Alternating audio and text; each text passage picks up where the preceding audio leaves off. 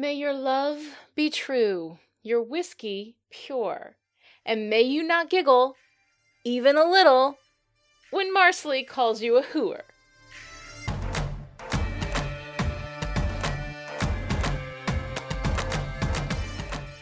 Hi, and welcome to Sex and Whiskey. I'm story expert Lonnie Diane Rich of Chipperish Media, and we are here today to talk about The Doldrums, the 9th episode of Season 3. The Doldrums aired on November 12, 2017, and was written by newcomer Shannon Goss and directed by newcomer David Moore.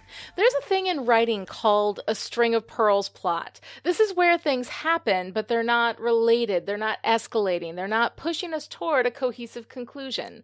Instead of finding an oyster that leads you to a pearl, that leads you to a pirate looking for that pearl, that leads you to the ship where the pirate lives, that leads you to an adventure that eventually makes you captain of the ship, it's just pearl, pearl, pearl, pearl. It's not that the pearls can't be pretty or interesting or well-formed, but they're not escalating the story itself. They're just little adventures along the way. Some of the pearls in the Doldrums are kind of pretty. Some are not. Some are downright disappointing. But what they lack is a progression, an escalation that leads us to our final destination in our big story, something bigger that they're a part of. As they are, they're just pearls. All right, let's go through the stones. In the Doldrums, cousin Jared helps Jamie and Claire get on a ship, along with not Angus, not Rupert, Yi Tian Cho, and Fergus and his new bride, the Spitfire, Marsley. You left my mother for this English whore, making her a laughingstock, and you say it's no my concern. Jamie won't allow the marriage and ends up sharing his berth with Fergus, while Claire and Marsley share the other, and no one is happy about it. We've been pals for 20 years, and you want me to room with her? As Jamie's seasickness keeps him below decks and Claire's medical duties keep her tending to the men, the superstitious crew sees bad luck at every turn, and the captain indulges them. A woman's bare breasts, calm an angry sea. Yi Tian Cho tends to Jamie's seasickness with acupuncture and writes disappearing poetry on the top deck with water and a small brush. The story told is a life lived. As the wind stops and the ship stays stuck in the middle of the ocean, the men blame superstition and look for a Jonah, someone they can throw over the side of the ship to appease, I don't know, something. They choose Hayes, who may not have touched the magic horseshoe at the beginning of the trip. I didn't think I touched it. Hayes decides that if he's going to die, it'll be by his own hand and climbs up onto the mast. Jamie goes up to save him, but it's Yi Tian Cho whose story of his life distracts the men just as the wind comes back. And now everything is fine, until they're boarded by a British man-o-war filled with typhoid fever. For the love of God, have you a surgeon on board? Claire goes to the man-of-war to give advice, but as she's helping, the captain sets sail, kidnapping her. I am desperate. You may be our only chance. The thing about episodic storytelling is that you have two jobs to do. You need to tell the story of the episode, and you need to move the bigger story along. The bigger story for the second half of this season of Outlander is the search for young Ian. We move that forward by getting on the ship to chase the Bruja to its destination in the West Indies, and while we're in that long, extended transit, we keep ourselves occupied with little adventures that in the end feel like, as long as we're quoting Shakespeare, a lot of sound and fury, signifying nothing. While much of the activity in the Doldrums isn't in the book, there's no horseshoe, no bad luck, no Leslie, no Hayes, no Doldrums, no Jonah. The approach to this part of the story is very much in tune with the book material, a momentary adventure that passes the time but doesn't really mean anything. Meanwhile, the stuff that could have meant something, our missed opportunity to properly deal with Dark Jamie, the reconnection of Claire with her work, even the complicated situation with Marsley and Fergus, all becomes a backdrop to this watered-down episode of Black Sails that has somehow swallowed our Outlander story. The adventures can be fun and diverting, and there are things within the Doldrums that I quite like. But if we're going to diverge from the source material, let's fix what's wrong with the source material. Instead, we're trading one little adventure for another and not addressing the thing that we came to Outlander for. The characters. Will we be happy? Last week I talked about the difference between Dark Jamie and Asshole Jamie. For review, Dark Jamie would be a good thing and would require consequences and a real resolution. Asshole Jamie is a plot device that we pulled in to create false conflict, and then we're going to go right back without any consequences, without any resolution. I couldn't be sure what we were dealing with, although I sadly suspected we were going with Asshole Jamie. Turns out, I was right. At the beginning of the episode, we get a nice moment when Jamie asks Claire if they'll be happy together, and he offers to take her back to the Stones. And she doesn't comfort him with, "No, I love you, James Fraser, and I will stand by your side no matter what a dick you've been." But she doesn't really not say that either.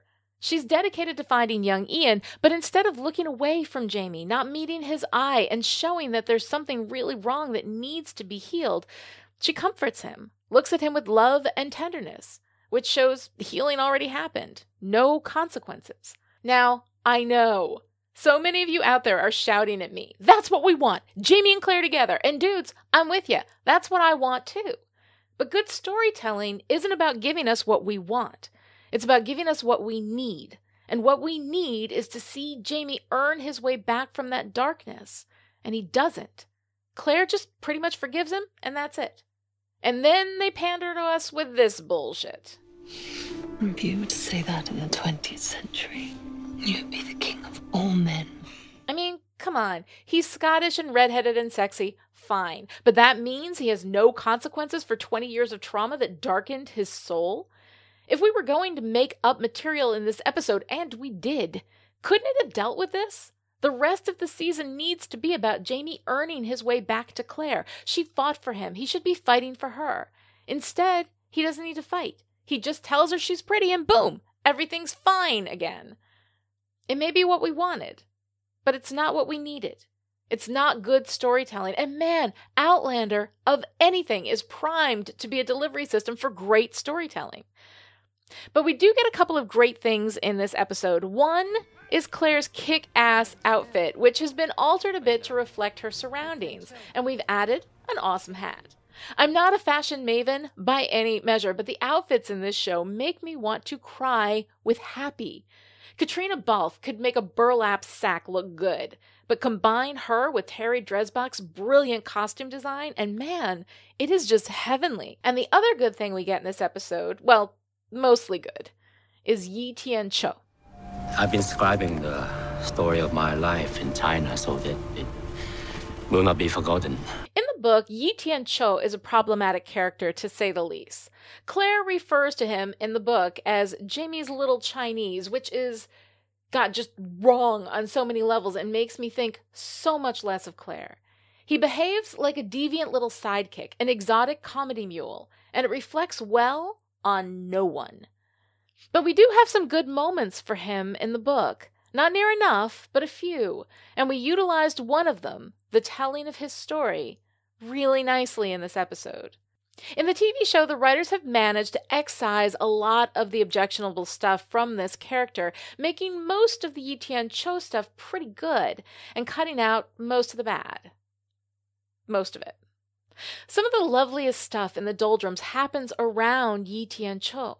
His capability cures Jamie's seasickness. He writes these beautiful disappearing poems on the deck of the ship, and he speaks to Claire about the importance of his story. Would you tell it to me? Not yet. Once I tell it, I have to let it go. And when all others around him are losing their heads, he keeps his. He distracts the men by telling the story of his life, a selfless act of personal sacrifice in an attempt to keep them from killing Hayes, while he waits for the wind he knows is going to finally show up. I was found early to have skill in composition, to make the images of my brush resemble the ideas that dance like grains within my mind. Now, the Yi Tian-cho stuff is a pearl in a string, but it's a good pearl, a pretty pearl, a beautifully rendered pearl. Until we get to this. For the love of woman, I am come to a place where no woman is worthy of love, to a place where women are coarse and rank as bears, creatures of no grace, and these women disdain me as a yellow worm, so that even the lowest of whores will not lie with me. Look, I know it's a common thing for people who are subjected to dehumanization and racism to then pick another group to turn it on. This stuff is complicated, I get it. But Yi Tian-cho, I'm sorry, is better than that misogynistic bullshit. And here we have this beautiful moment of heroism given to this character, and why couldn't we just let him have it? I like complication in characters. I don't need Yi Tian-cho to be perfect. I would just like his imperfections to be rendered in a more interesting way than, that. Overall, I found the Yi Tian-cho portion of this story, while not really meaning anything or being terribly connected to the greater narrative, to be lovely in its realization. And I really cared about his character and his experiences. I loved his story, which is in complete contrast to what's-his-face. Not Angus. Jonah. Leave us be. You need no worry. It's your friend who should be afeared. I'm no worried. Don't no fear the likes of you. The problem with Hayes and Leslie isn't that they're not Angus and not Rupert, although the dark chasm left by those two beloved characters is indeed vast. The problem is that they're not drawn to be anything other than not Angus and not Rupert. They lack charm and characterization. They are simply two Ardsmuir men with nothing significant about either of them. Now, granted, in the beginning of Outlander, I couldn't even tell which one was Angus and which was Rupert.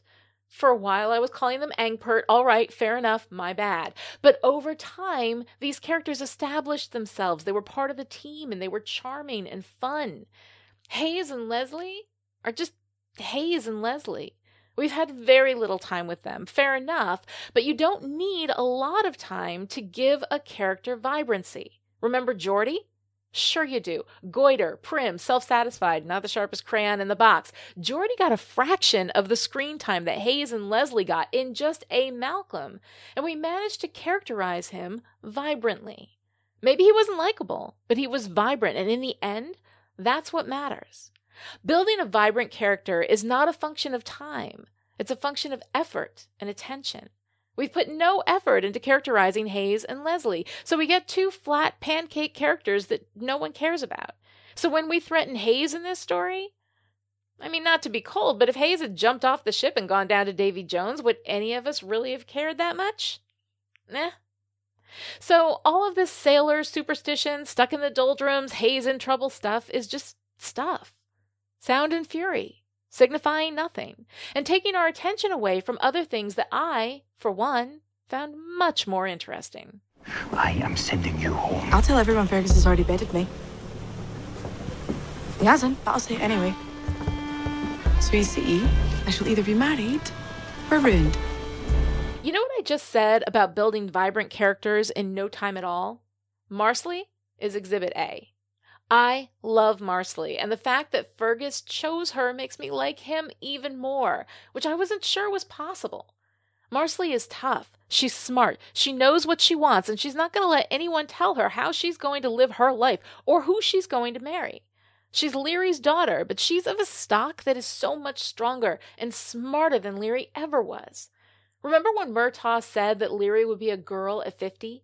Marsley, on the other hand, was born a grown-ass woman, and even when she's being mean to Claire, I love her. You drop out of the clear blue sky, sticking your nose where it doesn't belong, ruining my family, and now you're minding your own business.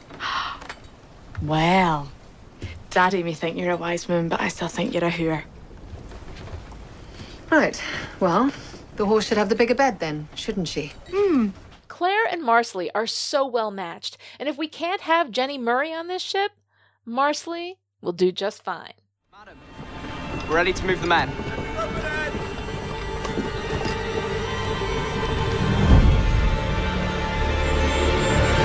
All right, not long ago in a story analysis not very far away, it's right here on YouTube, episode 20 of my Buffy the Vampire Slayer show, Still Pretty, I spoke about the difference between cliffhangers and game changers. And you know what? Let's just go to that tape.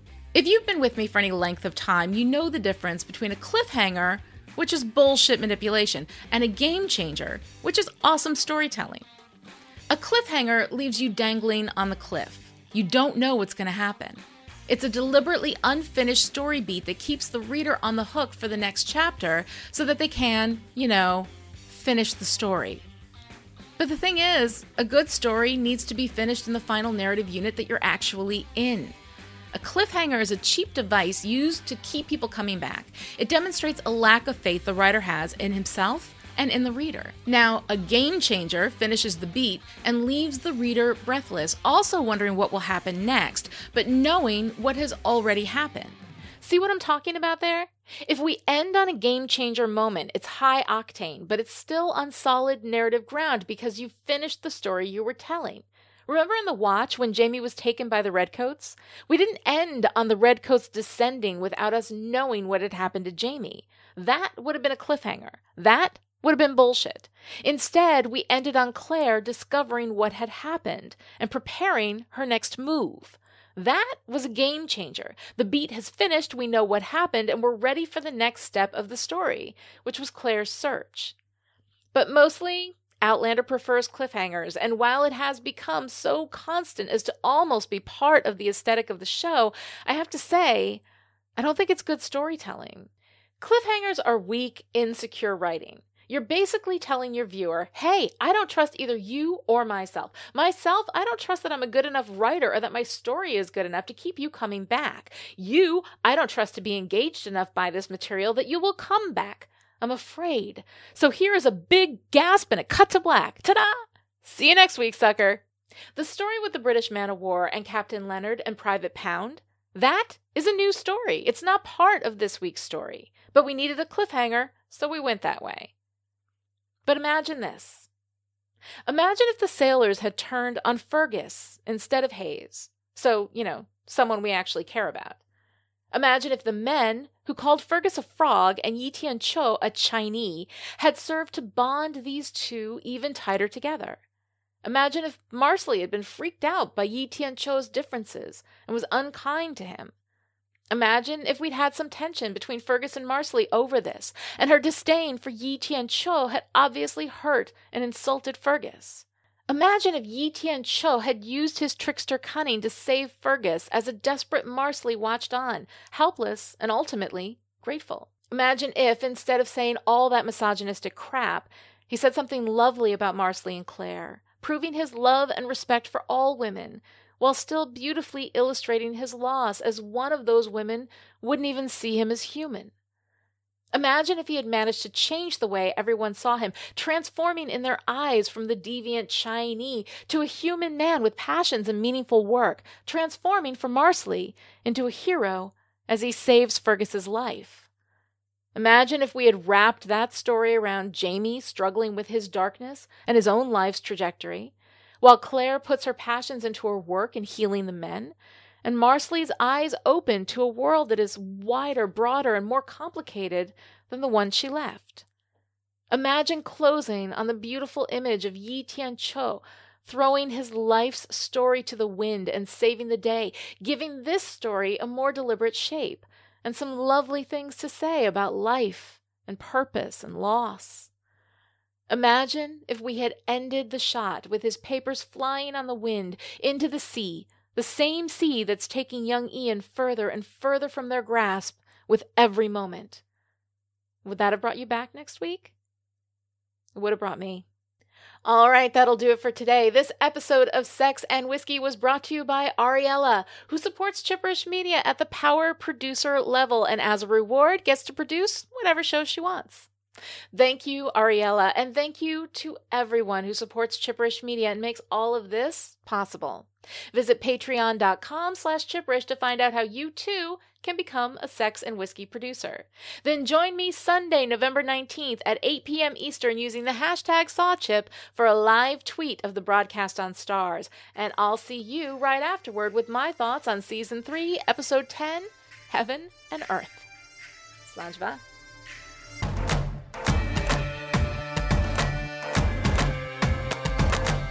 Sex and Whiskey is a Chipperish Media production and is entirely funded by passionate story lovers like you.